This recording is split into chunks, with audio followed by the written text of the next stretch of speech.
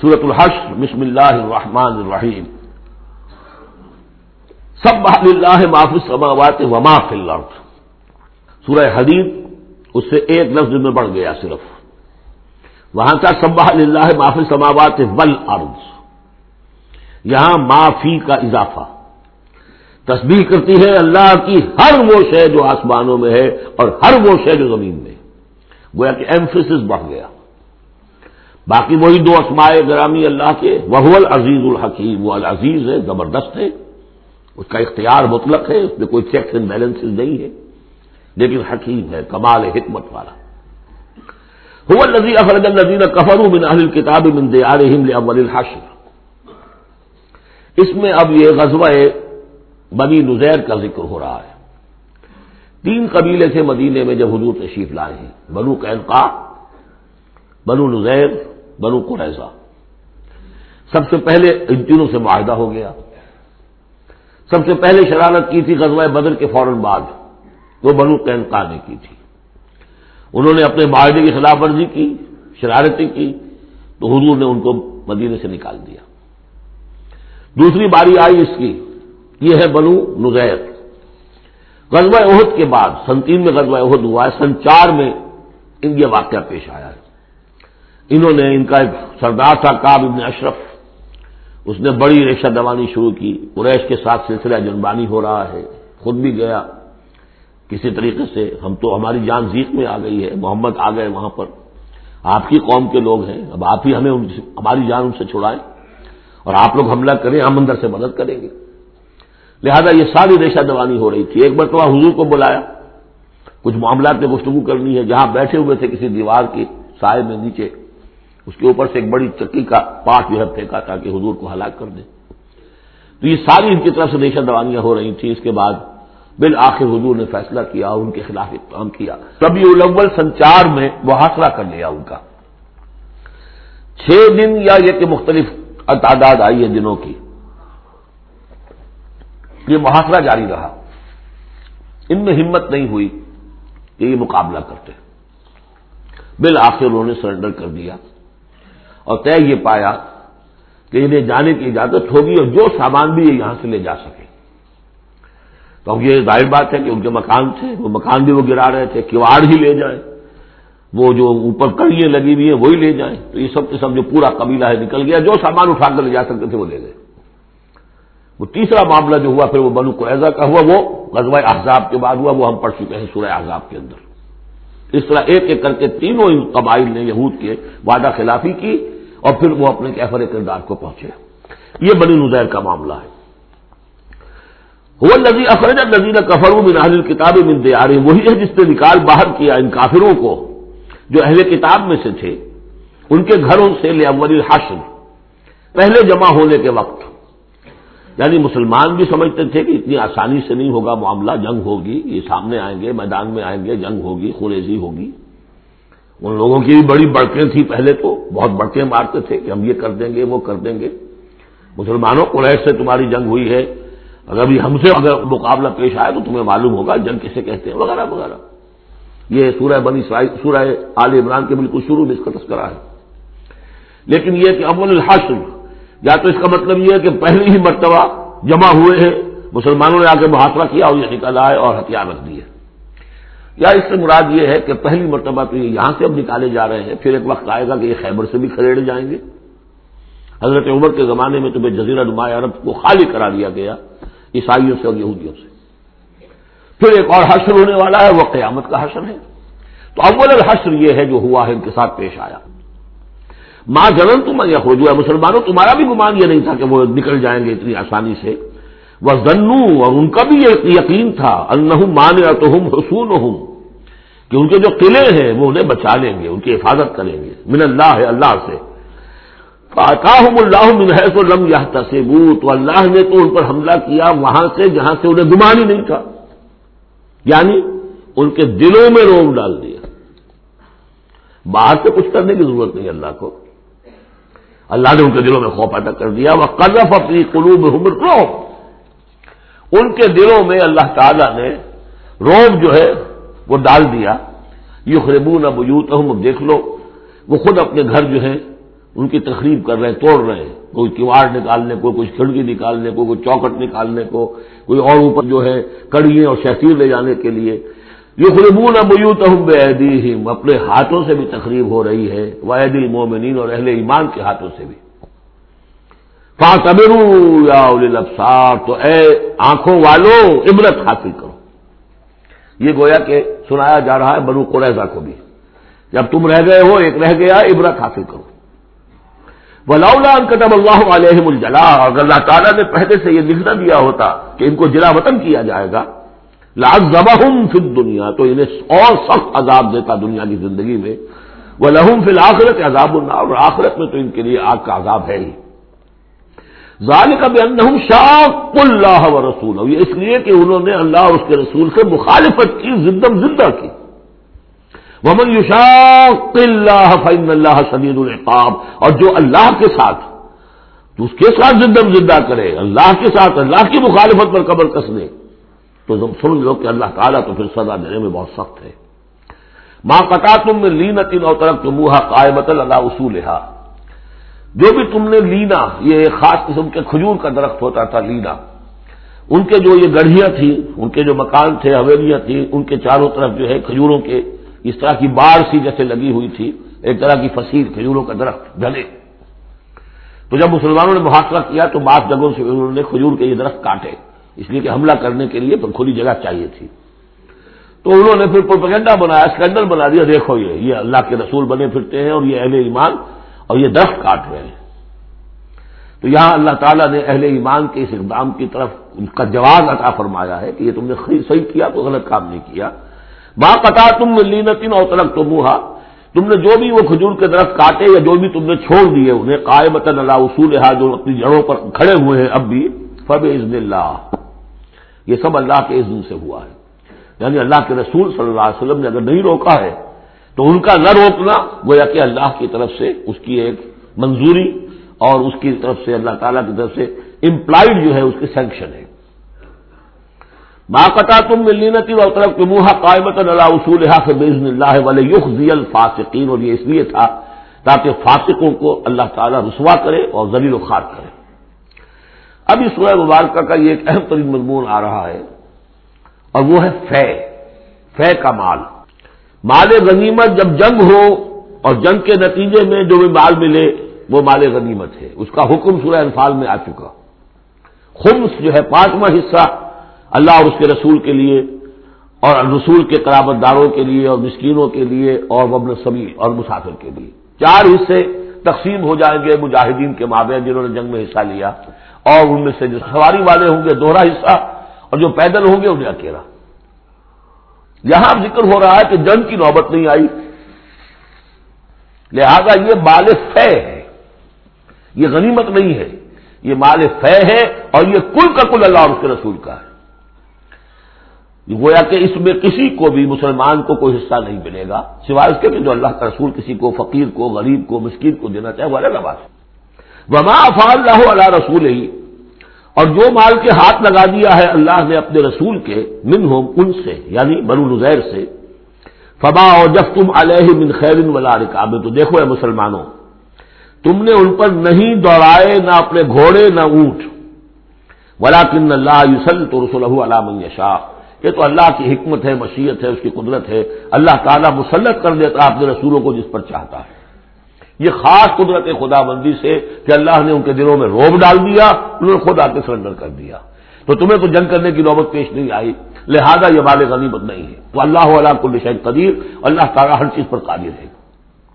اب یہ حکم آ رہا ہے، ما افاء اللہ علی رسولہ من اہل القری، جو مال بھی ہاتھ لگا دے اللہ اپنے رسول کے ان تمام بستی والوں سے، فللہ وللرسول ولذی القربى والیتامى والمساکین وابن السبیل، اس کا جو مصرف ہے وہ یہ کہ اللہ اور اس کا رسول، اس سے مراد ہے اسلامی ریاست، پھر رسول کے اپنے اخراجات، اپنی ازواج مطہرات کا دار نفقہ، اپنا جو ذمہ داریاں ہیں معاشرتی، پھر رسول کے قرابت دار، ظاہر بات ہے ذی القربیٰ جو ہے وہ عام آدمی کے بھی قرابت دار ہیں، ان کے ساتھ حسن سلوک ہوتا ہے، تو رسول کے بھی جو قرابت دار ہیں، اور رسول کا کوئی اور ذریعہ معاش تو ہے نہیں، والیتامى والمساکین وابن السبیل، باقی اس کے علاوہ جو بھی مستحق ہیں، فقراء ہیں، غریب ہیں، اور ان کے لیے محتاج ہیں۔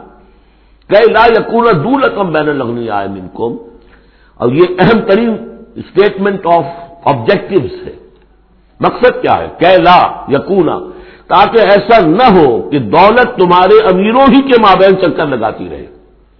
یعنی ظاہر بات ہے کہ اب جو جنگ میں حصہ لیا ہے، جن کے پاس گھوڑے بھی تھے اور اونٹ بھی تھے، اب ان کو دگنے حصے مل جاتے سارے اس مال میں سے، تو گویا کہ جو لوگ پہلے ہی سے کچھ مرفع الحال ہیں، جن کے پاس پہلے ہی کچھ ہے، انہی کی طرف مال اور بڑھ رہا ہے، اور جو بیچارے غریب ہیں وہاں کے، وہ گویا کہ اس سے ان کی غربت کے ازالے کی کوئی شکل نہیں ہو پائے گی. تو اللہ تعالیٰ کے سامنے یہ ہے کہ دولت کی تقسیم ہو ایسی کہ اس کی سرکولیشن جو ہے معاشرے کے اندر، اس کی گردش دولت ایسی ہو کہ سب کو حصہ ملے اور سوسائٹی کے تمام طبقات جو ہے اس سے مستفید ہوں. کہ لا یکون دولۃ بین الاغنیاء منکم، تاکہ ایسا نہ ہو کہ یہ دولت، یہ سرمایہ، یہ مال تمہارے امیروں ہی کے مابین گردش میں رہے. اس کی ایک سادہ سی مثال میں دیتا ہوں کہ ایک کروڑ پتی کی بیٹی لاکھوں روپے کا جہیز لے کے ایک کروڑ پتی کے بیٹے کے گھر چلی گئی. گویا کہ وہ لاکھوں روپے کے جہیز نے گردش تو کی، لیکن ایک کروڑ پتی سے نکل کے دوسرے کروڑ پتی کے یہاں چلی گئی. یہ دولت گردش کر رہی ہے اسی ایک اونچے طبقے کے اندر، پوری کے اندر جو ہے گردش ہو رہی ہے. گردش ہے بھی اگر تو ان کے مابین ہونا یہ چاہیے کہ یہ سوسائٹی کے تمام طبقات کے اندر اس کا نفوذ ہو رہا ہو، سب کو اس سے فیض پہنچ رہا ہو، تاکہ یہ جو اس قدر جو ہے اونچ نیچ ہے، اتنی عدم مساوات ہے، وہ ختم ہو. وہ مساوات کے تمام انسان بالکل برابر کر دیے جائیں، وہ تو نہ کبھی ہوئی ہے نہ ہو سکتی ہے. وہ تو کمیونزم بھی مر گیا اور ایک دن کے لیے بھی اس مساوات کو قائم نہیں کر سکا. یہ ضرور ہے کہ انہوں نے جو اتنا فرق و تفاوت تھا، وہ نہیں ہے کہ جو امریکہ میں آج بھی ہے اور اس وقت بھی تھا، وہ فرق و تفاوت وہاں نہیں تھا. لیکن یہ کہ بالکل برابر سپاہی اور سپہ سالار برابر تو نہیں ہو سکتے، کچھ نہ کچھ فرق تو ہوگا. لیکن یہ کہ ایسا نہ ہو کہ معاشرے کے ایک طبقے میں ایک طرف تو احتیاج ہی احتیاج بڑھتی چلی جائے، بھوک ہو، احتیاج ہو، جس کے لیے کہ یہاں تک فرمایا حضور نے کاد الفقر ان یکون کفرا، فقر جو ہے احتیاج وہ انسان کو کفر تک پہنچا دیتی ہے.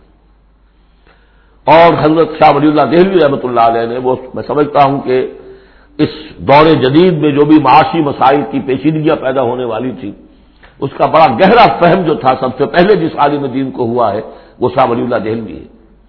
ان کا کہنا یہ ہے کہ جس معاشرے میں، جس ملک میں تقسیم دولت کا نظام غیر منصفانہ ہوگا، اس کا نتیجہ یہ نکلے گا کہ ایک طرف دولت کے انبار ہوں گے، نتیجہ یہ کہ عیاشیاں ہوں گی، بدماشیاں ہوں گی. دوسری طرف عام لوگ جو ہے وہ ڈھور ڈنگر بن کر رہ جائیں گے، وہ بار برداری کے جانوروں کی حیثیت اختیار کر لیں گے کہ صبح سے لے کے شام تک کمر توڑ دینے والی جو ہے مشقت کر کے بھی بمشکل اپنی ضرورت پوری کر رہے ہیں. تو گویا کہ یہ غیر مساوی نظام تقسیم دولت جو ہے یہ دو دھاری تلوار ہے، ادھر بھی کاٹ رہی ہے ادھر بھی کاٹ رہی ہے. جدھر ایکومولیشن آف ویلتھ ہو رہی ہے ادھر عیاشیاں ہیں، بدماشیاں ہیں، ادھر جو بھی کچھ ہو رہا ہے اللے تللے ہیں، نمود و نمائش کے لیے خرچ کیا جا رہا ہے، اس سے اور جو ہے دل پھٹ رہے ہیں. کسی بڑے سیٹ صاحب کی بیٹی کی شادی ہے اور پوری کوٹھی بقع نور بنی ہوئی ہے، ایک ایک پتے کے ساتھ انہوں نے لگا رکھا ہے ایک ایک بلب، اور دوسری طرف کوئی اس سیٹ کا کوئی نہ کوئی شوفر بھی ہے، کوئی اس کا کھانا پکانے والا ہے، کوئی چوکیدار ہے، کوئی مالی ہے، اور اس کے گھر میں بچی جو ہے بوڑھی ہو رہی ہے اور اس کا ہاتھ پیلا نہیں ہو سکتا، اس لیے کچھ نہیں ہے اس کے پاس. تو ان ملازمین کے دل میں ان کی محبت پیدا ہوگی یا نفرت پیدا ہوگی؟ انما یرید الشیطان ان یوقع بینکم العداوۃ والبغضاء، شیطان تو چاہتا ہے تمہارے مابین دشمنی اور بغض کے جذبات پیدا کرے، اور وہ پیدا ہو رہے ہیں. دوسری طرف فقر ہے، کاد الفقر ویکون کفرا. تو اس میں یہ ہے کہ ضرورت ہے کہ لا یکون دولۃ بین الاغنیاء منکم، نظام ایسا ہونا چاہیے کہ منصفانہ، عادلانہ تقسیم ہو دولت کی، اور اس طرح سے مستقل طبقات بن کر نہ رہ جائے. وما آتاکم الرسول فخذوہ. اب ظاہر بات ہے کہ اس وقت فوری طور پر تو بڑا دھکا لگا ہوگا نا. اوس اور خزرج کے مسلمان جو تھے وہ جب آئے تھے، محاصرہ کیا تھا، توقع انہیں یہ ہوگی کہ مال غنیمت میں سے ہمیں ملے گا. تو فوری طور پر یہ سمجھ، آخر انسان تھے، فرشتے تو نہیں تھے نا، تو انہیں یقیناً کو ایک دھکا سا لگا ہوگا، شوق پہنچا ہوگا. لہذا اب اس کے لیے جو بھی ایک ایمان کو ان کے جو ہے اپیل کیا جا رہا ہے، وما آتاکم الرسول فخذوہ، اور دیکھو جو رسول تمہیں دے دے وہ لے لو، وما نہاکم عنہ فانتہوا، اور جس چیز سے روک دے رک جاؤ. واتقوا اللہ، اللہ کا تقوی اختیار کرو، ان اللہ شدید العقاب، اللہ تعالی سزا دینے میں بہت سخت ہے. للفقراء اب بیان ہوا کہ جب یہ بیت المال میں چلا جائے گا تو رسول نے تو اپنے اوپر فقر لازم کیا ہوا ہے، رسول نے تو اپنی بیویوں کے نفقہ بڑھانے کی بجائے ایلا کر لیا تھا، سورہ احزاب میں ہم سب پڑھ آئے ہیں۔ رسول یہ کس کو دے گا؟ للفقراء المہاجرین الذین اخرجوا من دیارہم، وہ مہاجر جو تنگدست ہیں، کہ جو نکال دیے گئے اپنے گھروں سے، اموالہم، اور اپنے اموال سے، انہیں سب کچھ چھوڑ کر آنا پڑا۔ یبتغون فضلا من اللہ ورضوانا، وہ تو اللہ کے فضل کے متلاشی ہیں، تلاش کر رہے ہیں، حاصل کرنا چاہتے ہیں اللہ کا فضل اور اس کی رضا۔ وینصرون اللہ ورسولہ، اور وہ اللہ اور اس کے رسول کی مدد کر رہے ہیں۔ وَلِيَعْلَمَ اللَّهُ مَن يَنصُرُهُ وَرُسُلَهُ بِالْغَیب، یہ ہم پڑھ چکے ہیں۔ اللہ دیکھنا چاہتا ہے کون ہے وہ جو اللہ کی مدد کرتے ہیں اور اللہ کے رسول کی مدد کرتے ہیں غیب میں ہونے کے باوجود۔ تو یہ لوگ جو ہے جان ہتھیلیوں پر رکھ کر آ گئے، مکے کو انہوں نے چھوڑ دیا، اپنے گھر بار وہاں چھوڑے ہوئے ہیں، اپنے بال بچوں کو چھوڑا ہوا ہے، تو ان کے لیے کوئی چیز نہیں ہے، تو اب اس میں سے مال فے میں سے ان کا حصہ ہوگا۔ للفقراء المہاجرین الذین اخرجوا من دیارہم واموالہم ویبتغون فضلا من اللہ ورضوانا وینصرون اللہ ورسولہ اولئک هم الصادقون، یقیناً وہ لوگ سچے ہیں، انہوں نے اپنا سچا ہونا ثابت کر دیا، صادق الایمان ہونے کا ثبوت دے دیا۔ والذین تبوؤا الدار والایمان من قبلہم، اور جو لوگ گھروں میں آباد تھے اور جن کو پاس ایمان بھی تھا ان سے پہلے، یعنی ان کے آنے سے پہلے، یعنی انصار مدینے میں جو پہلے سے آباد تھے اور ان کے دلوں میں بھی ایمان پیدا ہو چکا تھا، وہ جب یہ مہاجرین آئے ہیں تو ان کا طرز عمل کیا تھا؟ جن کے دلوں میں ایمان تھا، یحبون من ہاجر الیہم، انہوں نے قطعاً گراں نہیں محسوس کیا کہ یہ ہجرت کر کے لوگ آ گئے ہیں، ہماری معیشت پر بوجھ بن جائیں گے، ہمارے لیے جو ہے یہ آبادی جو ہے اتنی بڑی اور بڑھ رہی ہے، ان کے پاس کوئی دولت نہیں ہے، سرمایہ نہیں ہے، کوئی انویسٹمنٹ نہیں کر سکتے، تو بجائے اس کے کہ وہ یہ محسوس کریں کہ ہمارے اوپر تو یہ بہت بڑا بوجھ آ گیا، یحبون من ہاجر الیہم، وہ تو محبت کرتے ہیں ان سے جنہوں نے ہجرت کی ہے، ان کی طرف آئے ہیں ان کے ہاں، ولا یجدون فی صدورہم حاجۃ مما اوتوا، اور وہ نہیں پاتے اپنے سینوں کے اندر کوئی بھی حاجت، کوئی تنگی اس چیز پر کہ جو انہیں دی جا رہی ہے، کہ انہیں کیوں دیا جا رہا ہے، نہیں ہوگا، اس لیے کہ ان کے دلوں میں ایمان ہے، اللہ تعالیٰ نے ان کو ایمان کی دولت سے بہرہور کیا ہے۔ یہ جیسا کہ میں نے عرض کیا کہ انصار میں سے جن حضرات کو توقع تھی کہ اب یہ سارا مال و اسباب جو چھوڑ کر گئے ہیں بنو الغیر، اس میں سے ہمیں بھی حصہ ملے گا، اور جب یہ طے ہو گیا کہ یہ سارا مال فے ہے، یہ مال غنیمت ہے ہی نہیں، تو آخر فوری طور پر تو ایک دھکا سا لگا ہوگا۔ یہ ساری آیات در حقیقت ان کی تشفی کے لیے، تسکین کے لیے، ان کے جذبہ ایمان کو اپیل کرتے ہوئے اللہ اور اس کے رسول کے حوالے سے بات کی جا رہی ہے، اور جو بھی ان کے اندر ایمان تھا در حقیقت اس کا اعتراف کرتے ہوئے کہ والذین تبوؤا الدار والایمان من قبلہم یحبون من ہاجر الیہم، وہ تو محبت کرتے ہیں ان لوگوں سے جو ہجرت کر کے ان کے ہاں آ گئے ہیں، ولا یجدون فی صدورہم حاجۃ مما اوتوا، اور انہیں ہرگز کوئی تنگی محسوس نہیں ہوتی اس معاملے پر کہ جو انہیں دیا جا رہا ہے مہاجرین کو، وَيُؤْثِرُونَ عَلَىٰ أَنفُسِهِمْ وَلَوْ كَانَ بِهِمْ خَصَاصَةٌ، اور وہ تو اپنے اوپر ترجیح دیتے ہیں دوسروں کو، خواہ ان کے اپنے اوپر تنگی ہو، یعنی انصار بھی سب کے سب جو ہے وہ دولت مند تو نہیں تھے، ان میں بھی غریب بھی تھے، لیکن یہ کہ چاہے وہ خود تنگدست ہوں، لیکن یہ کہ وہ دوسروں کو ترجیح دیتے ہیں، انہوں نے اپنے مہاجر بھائیوں کے لیے ایثار کیا ہے، قربانی کی ہے۔ ایثار جو ہے اس کے معنی ہوتی ہے ترجیح کرنا، کسی کو مقدم رکھنا، یؤثرون علی انفسہم ولو کان بہم خصاصہ، اپنے اوپر ان کو ترجیح دے رہے ہیں اگرچہ ان کے اپنے ہاں بھی تنگدستی ہے، خواہ ہو ان کے ہاں تنگدستی۔ ومن یوق شح نفسہ فاولئک هم المفلحون، اور یقیناً جو کوئی بھی بچا لیا گیا اپنے جی کے لالچ سے وہ وہی ہے کہ جو فلاح پانے والے۔ یہ ترغیب و تشویق ہے انصار کے لیے کہ جن کو گویا کہ اس مال فے سے ان آیات کی روح سے بالکل محروم قرار دے دیا گیا، الا یہ کہ ان کے ہاں جو یتامہ ہو، مساکین ہو، ان کے لیے تو ظاہر بات ہے کہ وہ حصہ موجود ہے۔ اب جو آیت آ رہی ہے اس حصے کی وہ یہ ہے، بہت عظیم آیت اس پہلو سے ہے کہ اسی سے استدلال کیا حضرت عمر نے رضی اللہ تعالیٰ عنہ، ہماری تاریخ کے ایک بہت اہم موقع پر جبکہ خاصا اختلاف بھی اس میں پیدا ہو گیا تھا۔ پہلے وہ موقع سمجھ لیجئے جب حضرت عمر کے دور خلافت میں عراق فتح ہو گیا، شام فتح ہو گیا، ایران فتح ہو گیا، مصر فتح ہو گیا، تو ایک فرٹائل کریسنٹ کہلاتا ہے مڈل ایسٹ کا، بہت زرخیز علاقہ، درمیان میں تو اگرچہ عراق کے اور شام کے ایک بڑا صحرا ہے لیکن کریسنٹ پاتا ہی ہو، بہت فرٹائل کری۔ اب یہ جو مجاہدین تھے صحابہ کرام کتنے تھے؟ چند ہزار. ان کی طرف سے مطالبہ ہوا کہ یہ ساری زمینیں یہ مال غنیمت ہے، 1/5 رکھیے بیت المال کے لیے، 4/5 ہمارے اندر تقسیم کر دی. اگر ایسا ہو جاتا تو تاریخ انسانی کی عظیم ترین جاگیرداری پیدا ہو جاتی، پورا ملک تقسیم ہو جاتا چند ہزار صحابہ کے اندر.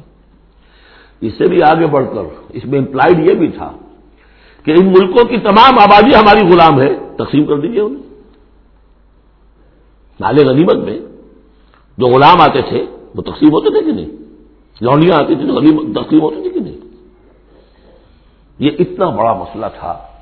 حضرت عمر رضی اللہ تعالیٰ عنہ نے اس پر غور کیا اور ان کی رائے یہ ہوئی کہ یہ جو مال ہے یہ مال فے شمار ہوگا، مال غنیمت نہیں. مال غنیمت صرف وہ ہوگا جو کسی جنگ میں مارکے کے عین مقام پر جو چیز ملے گی، جو تلواریں دشمن کے ہاتھ سے آپ کے ہاتھ لگ گئیں، زرہیں ہیں اور سامان ہے، یا بھیڑیں بکریاں ہیں، ان کے بھی تو راشن ساتھ ہوتے تھے کہ نہیں، گھوڑے ہیں، اونٹ ہیں، یا وہاں جو پی او ڈبلیوز ہوں گے جو وہاں گرفتار ہوں گے، جو لڑنے والے، یا عورتیں اگر وہاں ساتھ ہوں گی وہ کنیزیں بنائی جائیں گی. تو جو محاذ جنگ پر جو مال آئے گا وہ تو غنیمت ہے. لیکن پورا ملک، اب جنگ تو ایک ہوئی ہے، نہاوند کی جنگ ہوئی ہے یا فلاں کسی اور کی جنگ ہوئی ہے، تو اس کے نتیجے میں تو پورا کا پورا ملک جو ہے کسی کے قبضے میں آ گیا. ساری حکومت جو تھی ابراہیم لودھی کی، پانی پت کی جنگ کے اندر وہ ہارا اور ساری حکومت جو ہے وہ اب بابر کی ہو گئی. تو اگر اس طرح کا کوئی معاملہ اس وقت سمجھا جاتا تو اب سارے کے سارے لوگ غلام اور ان کی عورتیں کنیزیں جو چاہیں کریں.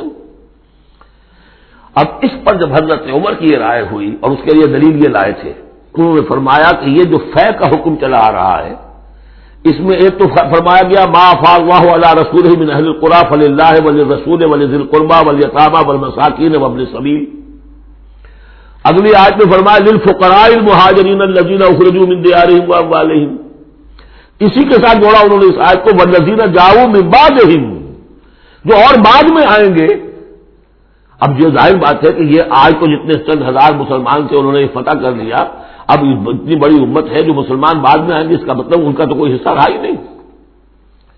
یہ بیت المال کی حصہ کی ملکیت قرار پائیں گی ساری زمینیں، تاکہ یہ امت مسلمہ کی ایک کلیکٹو ملکیت ہو، collective ownership of the whole Muslim ummah, تاکہ اس سے جو بیت المال کے اندر خراج آئے گا اس خراج سے تمام مسلمانوں کی بہبود، اور یہ کہ اللہ کے دین کی آگے نشر و اشاعت، اس کا ایک مکمل نظام، اور جو ہماری حدیں ہیں وہ سرحدوں کے اوپر جو ہے فوجی پہرا، اس کے لیے باقاعدہ فوج رکھنا، اس کے لیے مسلسل جو ہے آمدنی چاہیے، اس سب کے لیے حضرت عمر نے کہا کہ یہ مال فے قرار پائے گا ان لوگوں کے اس آیت کی روح سے، کہ اس میں حق صرف انہی کا نہیں ہے کہ جو اس وقت ہیں والذین جاؤوا من بعدہم، وہ جو لوگ ان کے بعد آئیں گے ان کا بھی اس کے اندر حق ہے. اس آیت سے انہوں نے استدلال کیا رضی اللہ تعالی عنہ. اور یہ بھی میں آپ کو بتا دوں کہ صحابہ میں سے بڑے اہم صحابہ نے حضرت عمر سے اختلاف کیا، ان کا نہیں یہ مال غنیمت تقسیم کیجیے. پھر یہ کہ ایک باقاعدہ جو ہے ایک کمیشن بنایا گیا، اس میں کچھ اوس کے، کچھ انصار اور کچھ جو ہے خزرج کے، ان کو ایک کمیشن بنایا گیا. انہوں نے غور کیا، سب کی بات سنی اور پھر حضرت عمر رضی اللہ تعالیٰ عنہ کی رائے کے مطابق انہوں نے فیصلہ دیا اور اسی پر پھر اجماع ہو گیا.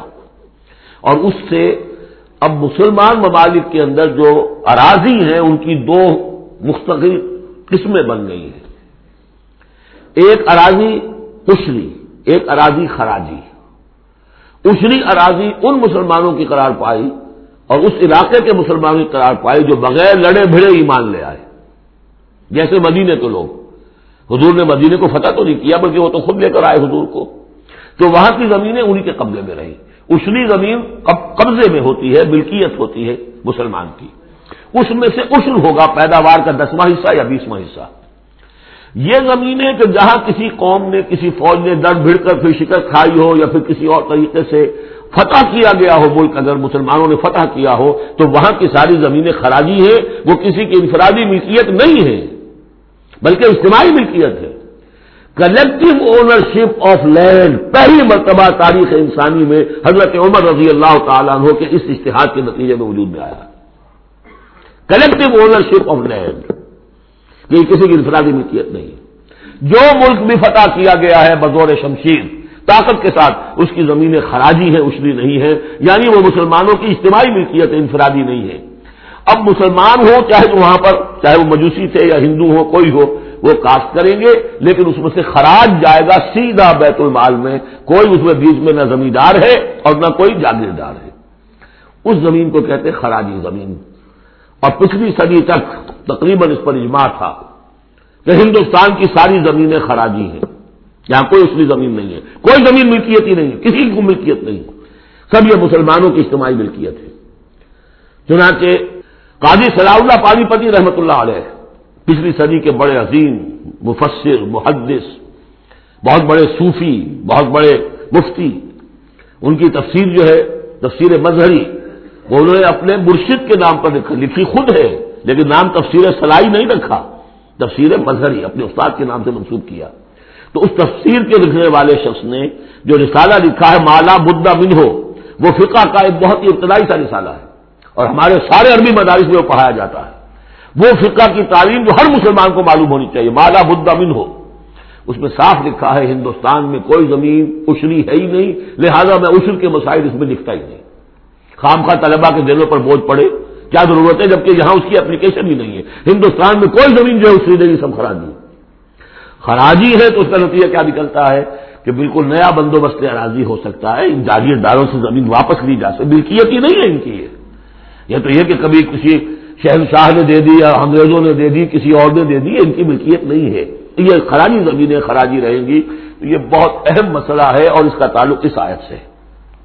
والذین جاؤوا من بعدهم یقولون ربنا اغفر لنا ولاخواننا الذین سبقونا بالایمان، وہ یہ کہتے ہیں پروردگار ہمیں بھی بخش دے اور ہمارے ان بھائیوں کو بھی بخش دے جو ایمان میں ہم سے سبقت لے گئے، ہم سے پہلے تھے، ولا تجعل فی قلوبنا، اور ہمارے دلوں میں مت پیدا کر غلا، کوئی بھی کدورت، کوئی بھی بیر، للذین آمنوا، ان لوگوں کے لیے جو صاحب ایمان ہو، ربنا انک رؤوف الرحیم، پروردگار تو رؤوف ہے اور رحیم ہے۔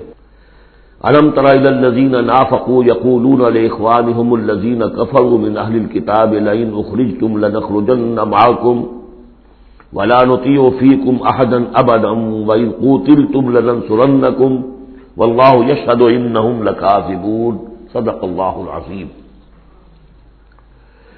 غزوہ بنی نذیر میں جو بھی رول اور کردار تھا یہود کا، پھر ان کا جو انجام ہوا، وہ سورہ حشر کی پہلے رکوع میں بیان ہو چکا ہے۔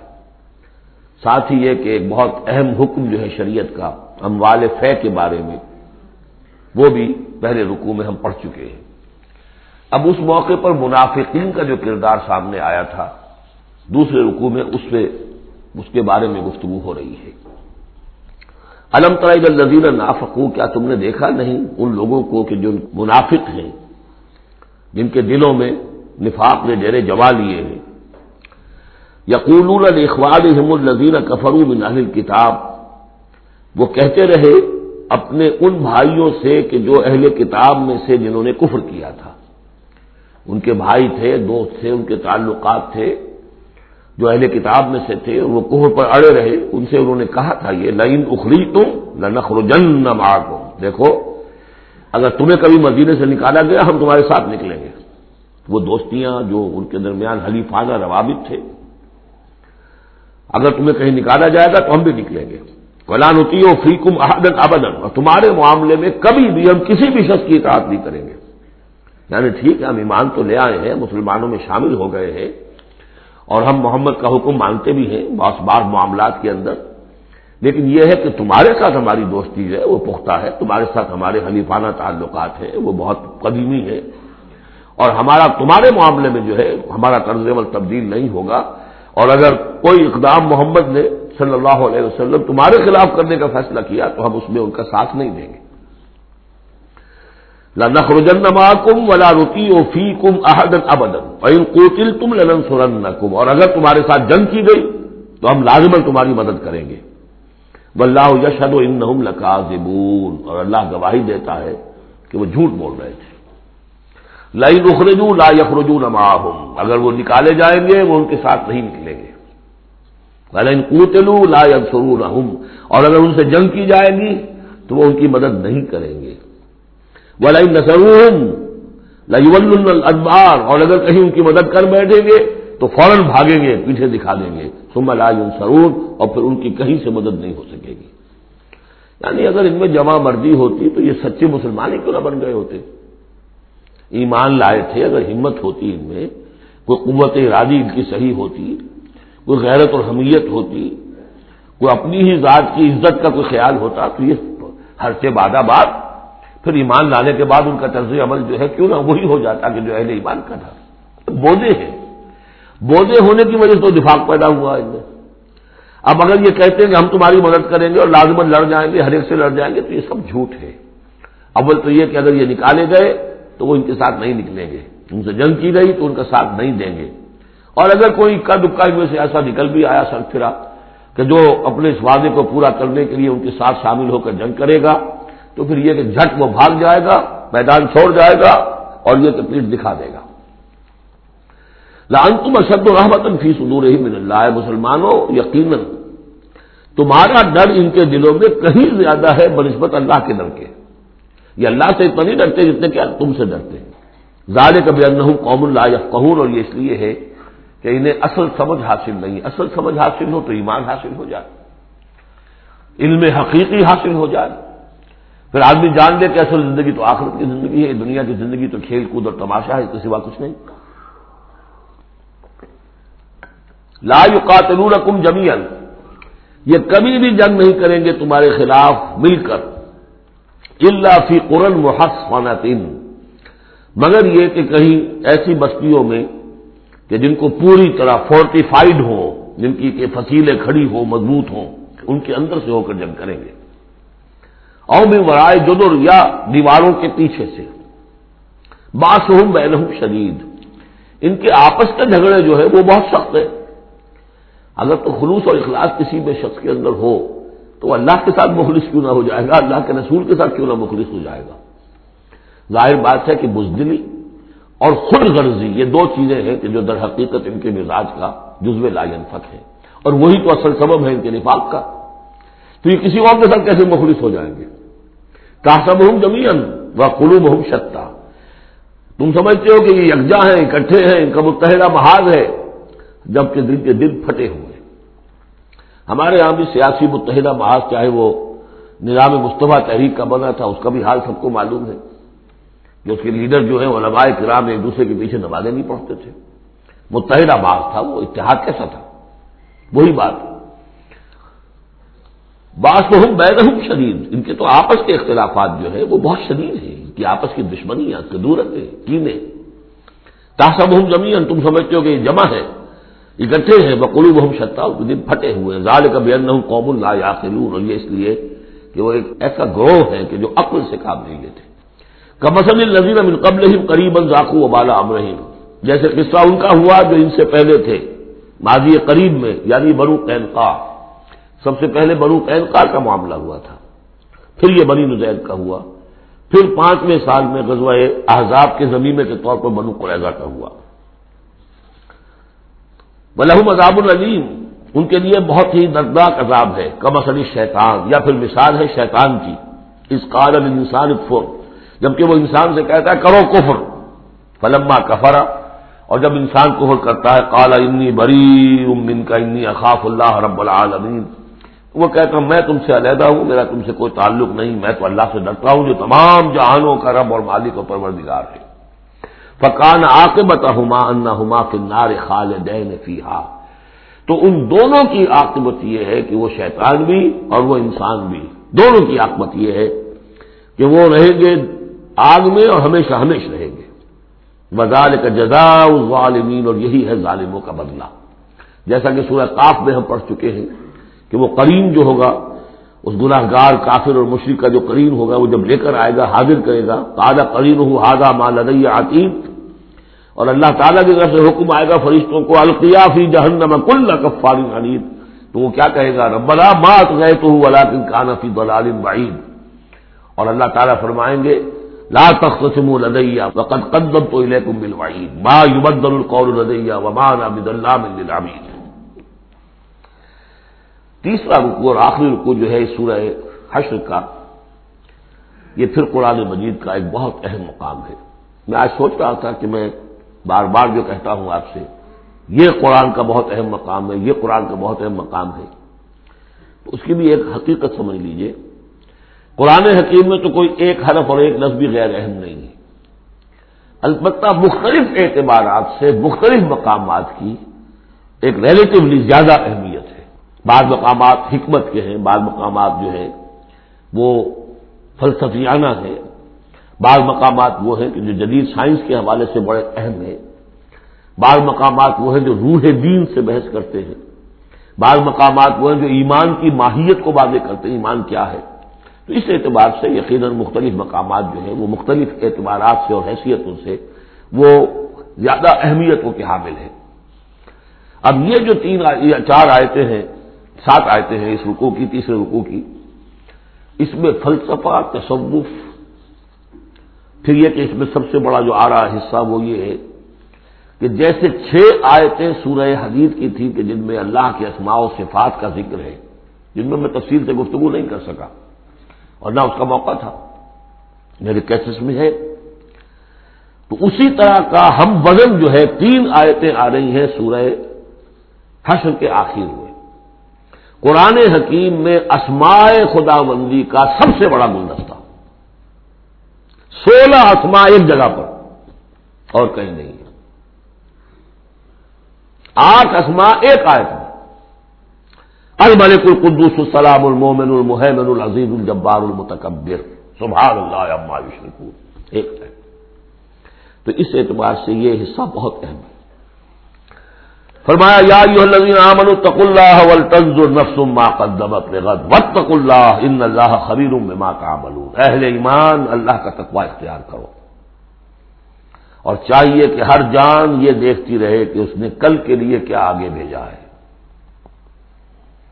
اللہ کا تقوی اور آخرت کا احساس، کل کے لیے کیا بھیجا ہے، ما قدمت لغد، یہ بڑی کل ہے۔ ایک کل تو وہ ہے کہ جو کل سورج طلوع ہوگا تو شروع ہو جائے گی، اور ایک بڑی کل وہ ہے آنے والی ہے جو باعث بعد الموت کے بعد آنے والی ہے، وہ بڑی کل ہے۔ اس کل کے لیے کیا بھیجا ہے آگے، کیا سامان ہے، کیا توشہ ہے، کیا تم نے کمائی ہے جو جمع کرائی ہے، وہ جو اس کائناتی حکومت کا جو سب سے بڑا ریزرو بینک ہے، امپیریل بینک ہے اس کائنات کا، اللہ تعالیٰ کے ہاں کیا جمع کرایا۔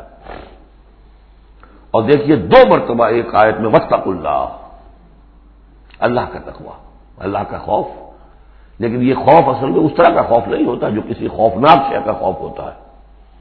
ایک ہے شیر کا خوف یا سانپ کا خوف، ایک خوف والد کا خوف ہوتا ہے، وہ محبت کے تحت ہوتا ہے، میرے والد جو ہے ناراض نہ ہو جائے، میں اپنے والد کے احساسات اور جذبات کو مجروح نہ کر بیٹھوں، وہ مایوس نہ ہو جائے مجھ سے، اللہ ناراض نہ ہو جائے، یہ خوف۔ یا ایھا الذین آمنوا اتقوا اللہ ولتنظر نفس ما قدمت لغد واتقوا اللہ ان اللہ خبیر بما تعملون، یقیناً جو کچھ تم کر رہے ہو اللہ اسے باخبر ہے۔ اگلی آیت ہے جسے علامہ اقبال نے قرار دیا کہ ان کے فلسفہ خودی کی سورس یہ ہے۔ سید نذیر نیازی نے ہمارے ہاں قرآن کانفرنس میں باقاعدہ بیان کیا، ان کے مضمون میں بھی موجود ہے یہ، کہ میں نے حضرت علامہ سے یہ سوال کیا کہ آپ کے فلسفہ خودی کے بارے میں بڑی جیب گوئیاں ہوتی ہیں، کوئی کہتا ہے کہ فلاں نشے سے آپ نے اخذ کر لیا ہے، فلاں سے کر لیا ہے، آپ بتائیے کہ آپ کے اس فلسفہ خودی کی سورس کیا ہے۔ تو علامہ نے فرمایا کہ اچھا کل آ جانا فلاں وقت۔ تو کہتے ہیں کہ میں اتنا خوش رہا کہ شاعر مشرق اور حکیم الامت مجھے یہ اعزاز بخش رہے ہیں کہ میں جاؤں گا اور وہ مجھے ڈکٹیٹ کرائیں گے کہ میرے فلسفہ خودی کی سورس کیا ہے۔ تو میں گیا اور بہت خوش خوش گیا، پینسل کاپی لے کر گیا، میں گیا تو ذرا قرآن مجید اٹھا لاؤ، تو ایک تو مجھ پر وہ ویسی ہی پڑ گئی، پھر کہا کہ ذرا کھولو سورہ حشر نکالو اور یہ آیت پڑھو، وَلَا تَكُونُوا كَالَّذِينَ نَسُوا اللَّهَ فَأَنسَاهُمْ أَنفُسَهُمْ اولئک هم الفاسقون، یہ ہے میرے فلسفہ خودی کی سورس۔ دیکھنا مسلمانوں، ان لوگوں کی طرح نہ ہو جانا جنہوں نے اللہ کو بھلا دیا، تو اللہ نے انہیں اپنے آپ سے غافل کر دیا۔ فَأَنسَاهُمْ أَنفُسَهُمْ، اس کے کیا معنی؟ کیا کوئی خدا سے غافل جو اپنے آپ کو بھول جاتا ہے؟ اپنے پیٹ کا خیال نہیں رہتا اس کو؟ اپنے جسم میں کوئی پھوڑا نکل آئے تو علاج نہیں کراتا؟ کس چیز سے غافل ہے؟ وہ اپنے جسم سے غافل نہیں، وہ اپنے حیوانی وجود سے غافل نہیں، اس کے تقاضوں سے غافل نہیں، اس کی اپکیپ، اس کی مینٹیننس، اس کی ویئر اینڈ ٹیئر کو درست کرتے رہنا، کسی چیز سے غافل نہیں۔ معلوم ہوا کہ اس حیوانی وجود کے علاوہ کوئی حیثیت ہے انسان کی، اصل حقیقت جس کو انسان بھول جاتا۔ اور یہ ہم پڑھ چکے ہیں، سورہ مجادلہ کے اندر بھی الفاظ آئے تھے کہ شیطان نے انہیں اللہ کو بھلا دیا۔ فَأَنْسَاهُمْ ذِكْرَ اللَّهِ اسْتَحْوَذَ عَلَيْهِمُ الشَّيْطَانُ فَأَنْسَاهُمْ ذِكْرَ اللَّهِ، شیطان نے ان پر قابو پا لیا ہے اور انہیں بھلا دیا ہے، اللہ کے ذکر سے غافل کر دیا ہے۔ تو جو لوگ اللہ کو بھلا دیتے ہیں وہ اپنے آپ سے، اپنی اصل حقیقت سے غافل ہو جاتے ہیں۔ وہ اپنے آپ کو کیا سمجھتے ہیں؟ حیوان۔ اور آج کا ہماری جو تہذیب کا جو مرکزی نقطہ ہے آج کا گلوبل سویلائزیشن کا، کہ انسان نرا حیوان ہے، اور اس میں سب سے بڑا پارٹ پلے کیا ہے ڈاروین کے نظریہ ارتقاء نے۔ حیوان جیسے اور حیوان ہے ویسا حیوان انسان ہے۔ اتنا ہی فرق ہے نا جتنا گھوڑا اور گدھا۔ گدھا ذرا کورس قسم کا ہے، ذرا گٹیا رف قسم کا جانور ہے، اور ذرا گھوڑا فائن ہے، ریفائنڈ ہے، تمکنت والا۔ باقی بنیادی فرق کیا ہے گدھے میں اور گھوڑے میں؟ اسی طرح گوریلا اور شمپینزی اور انسان، کیا فرق ہے؟ اتنا ہی فرق ہے جتنا گدھے اور گھوڑے میں ہے، اتنا ہی گوریلا اور شمپینزی اور انسان میں ہے، کوئی فرق نہیں۔ وہی موٹیوز جو ان کے ہیں وہی موٹیوز ان کے ہیں، سارے وہی موٹیوز ہیں۔ سائیکالوجی ہے تو اسی پر چل رہی ہے، جو محرکات عمل ہے انسان کے وہ وہی ہے جو حیوان کے، کوئی اور ہے نہیں۔ یہ ہے اصل میں اس دور کا المیہ، اللہ کو بھول جانا اور اپنی اصل حقیقت یعنی روح۔ اللہ کو بھلاؤ گے تو تمہارے اندر جو ڈیوائن ایلیمنٹ اس میں پھونکا تھا اس سے غافل ہو جاؤ۔ اب کیا رہ گئے تم میرے حیوان؟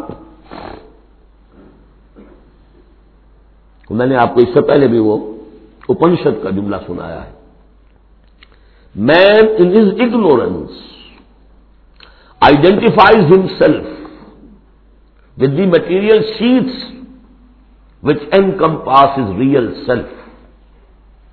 ریئل سیلف تو میری انا ہے، میری خودی ہے، اور یہ انا خودی فلسفیانہ الفاظ ہے کس شے کے لیے؟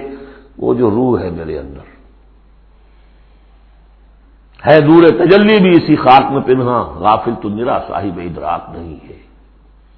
نقطۂ نوری کے نام او خودی، زیر خاک ماں شرار زندگی، لیکن اس سے غافل، جب اس سے غافل حیوان رہ گئے۔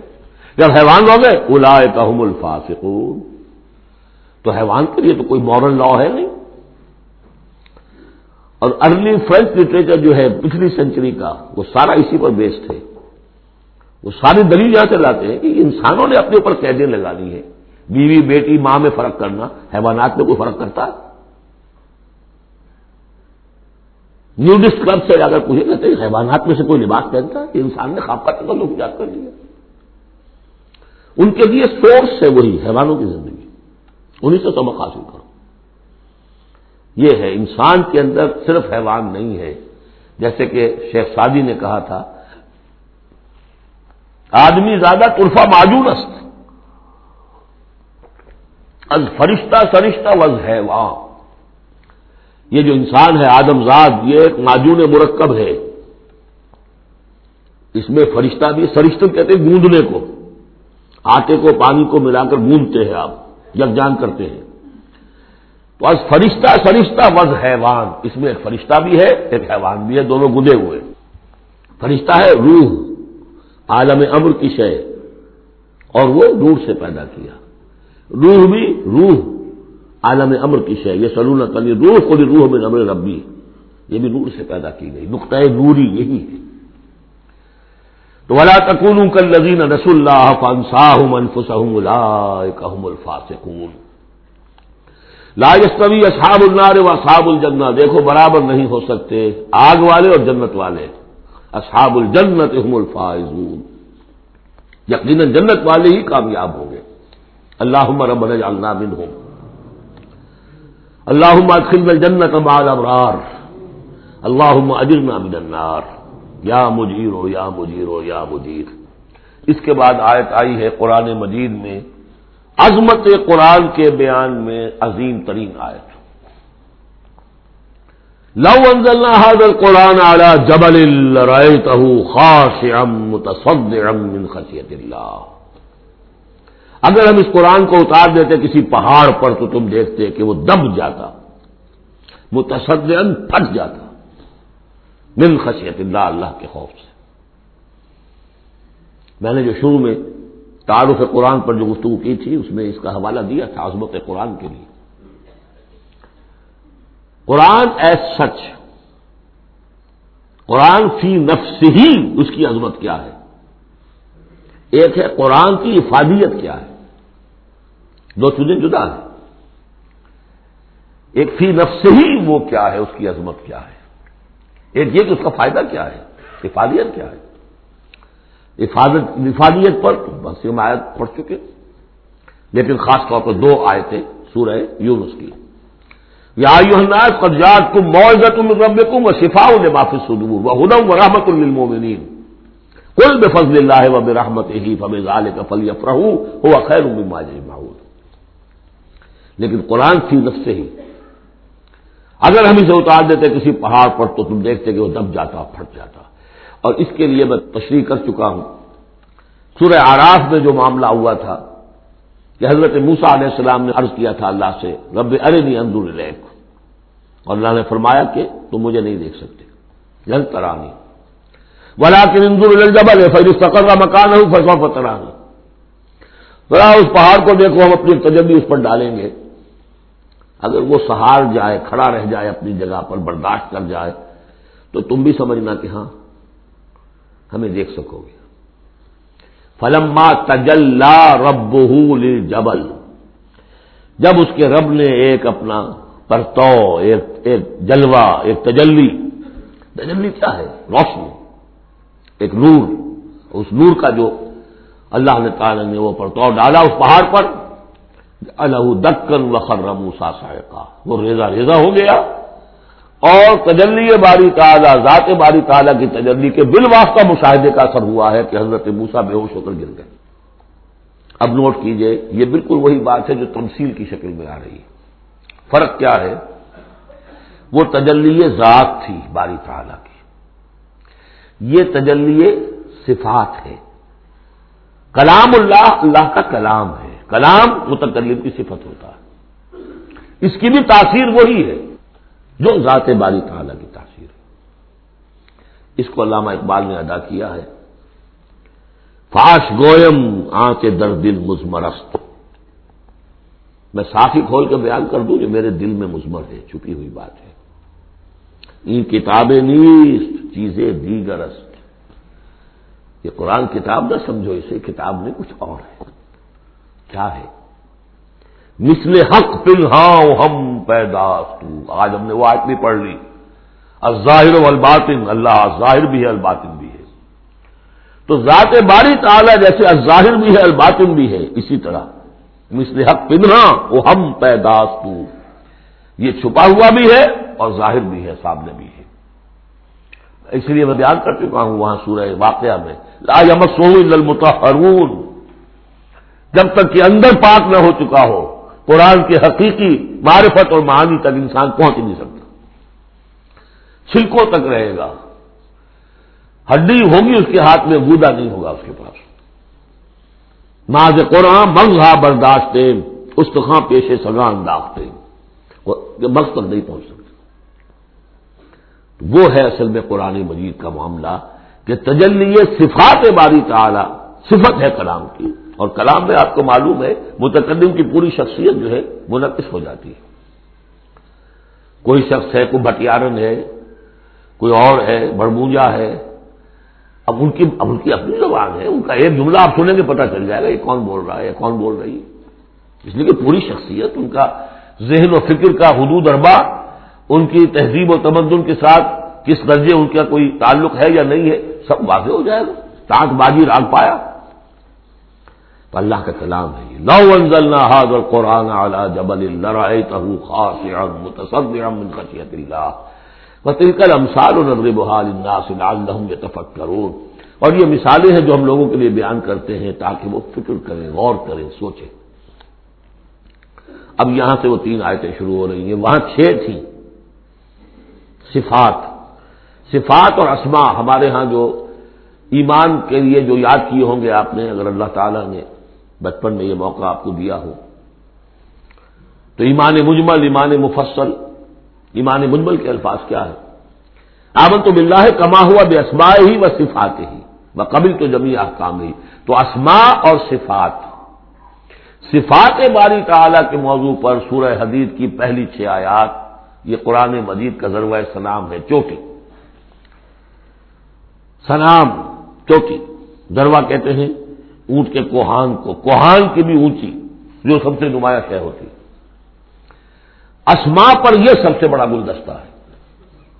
اور ایک خاص بات جو میں نے وہاں نوٹ نہیں کرائی تھی آپ کو، سورہ حدید میں واحد مقام ہے قرآن مجید کا جہاں اسماء باری تعالیٰ کے مابین حرف عطف واو آیا ہے، هو الاول والآخر والظاہر والباطن، اور کہیں نہیں ہے۔ 4 اسماء آئے ہیں سورہ جمعہ کے شروع میں، یسبح للہ ما فی السماوات و ما فی الارض الملک القدوس العزیز الحکیم، کوئی حرف واو نہیں۔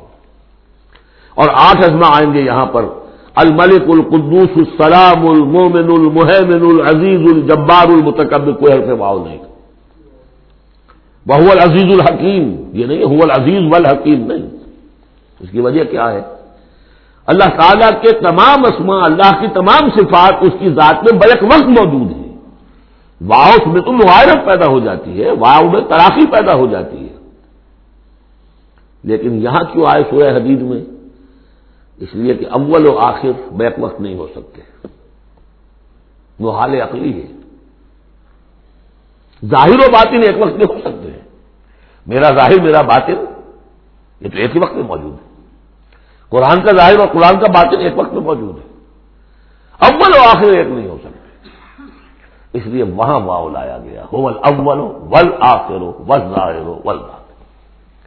بہرحال اب یہاں پر نوٹ کیجیے، هو اللہ الذی لا الہ الا هو، وہی ہے اللہ جس کے سوا کوئی الہ نہیں، عالم الغیب والشہادہ، جاننے والا ہے کھلے کا اور چھپے کا، وہ بھی جو تمہارے سامنے ہے اور وہ بھی کہ جو تمہاری نگاہوں سے پوشیدہ ہے۔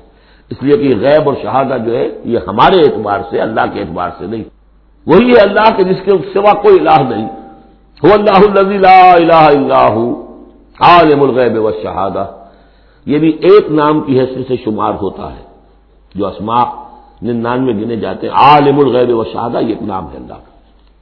اور میں عرض کر رہا تھا کہ اللہ کے لیے سب شہادہ ہی شہادہ، غیب ہے ہی نہیں، اس نقطے کو یہاں سمجھ لیجئے، اس لیے کہ سورہ جن میں آئے گا پھر دوبارہ اور بہت اہم طریقے پر آئے گا۔ جب قرآن میں غیب اور شہادہ کا لفظ آتا ہے وہ ہمارے اعتبار سے، کہ ہمارے لیے ایک چیز وہ ہے کہ جو ہمارے حواس خمسہ کی گرفت کے دائرے کے اندر آ جاتی ہے، چاہے وہ ٹیلیسکوپ سے آئی ہے اور چاہے وہ مائکروسکوپ سے آئی ہے، لیکن دیکھنے والی شے ہماری آنکھ ہے۔ غیب وہ ہے جو ہم سے چھپا لیا گیا، جنت ہے، دوزخ ہے، آخرت ہے، فرشتے ہیں، خود سب سے بڑی ذات باری تعالیٰ ہے، لیکن اللہ ہر شے کا جاننے والا۔ هو الرحمن الرحیم، وہ رحمان ہے اور رحیم ہے، اس پر سورہ فاتحہ پڑھتے ہوئے میں نے وضاحت کی تھی۔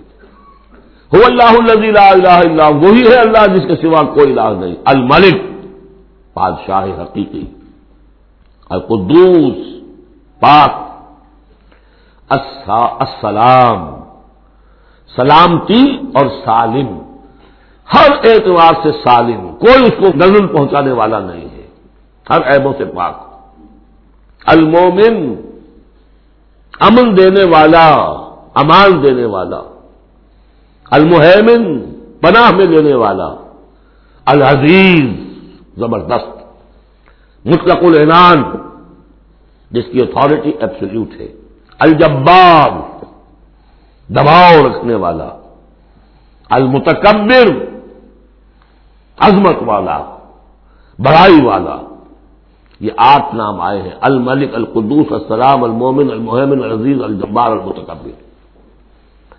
سبحان اللہ عما یشرکون، اللہ پاک ہے ان تمام چیزوں سے جو یہ شرک کرتے ہیں۔ هو اللہ الخالق البارئ المصور، وہی ہے اللہ. اب 3 نام اور آگے, الخالق الباری المصور. ان میں خاص ربط ہے. خلق, اس میں سب سے پہلے اگر ہم اپنے اوپر قیاس کریں تو پہلے کوئی شے بنانے سے پہلے ذہن میں ایک نقشہ بنتا ہے. بڑھئی نے میز بنانی ہے, اس کے ذہن میں میز کا نقشہ پہلے بن چکا ہے. کرسی بنانی, کرسی کا نقشہ بن چکا ہے. یہ اس کی ذہنی تخلیق ہے. پھر وہ اسے ظاہر کرتا ہے عالم واقعہ میں. وہ لکڑی کی میز بنا کر اسے واقعہ نمایاں کر دیتا ہے, لے آتا ہے. پھر اس کی تصویر, فنیشنگ ٹچز, اس کو رنگ روغن, یہ تینوں مرحلے ایک ہی پروسیس کے ہیں. اللہ نے تخلیق فرمائی, پھر اس کو ظاہر کیا عدم کے پردے سے نکال کر اور وجود کے پردے میں لے آیا. باری, بڑا کہتے ظاہر کرنے والا.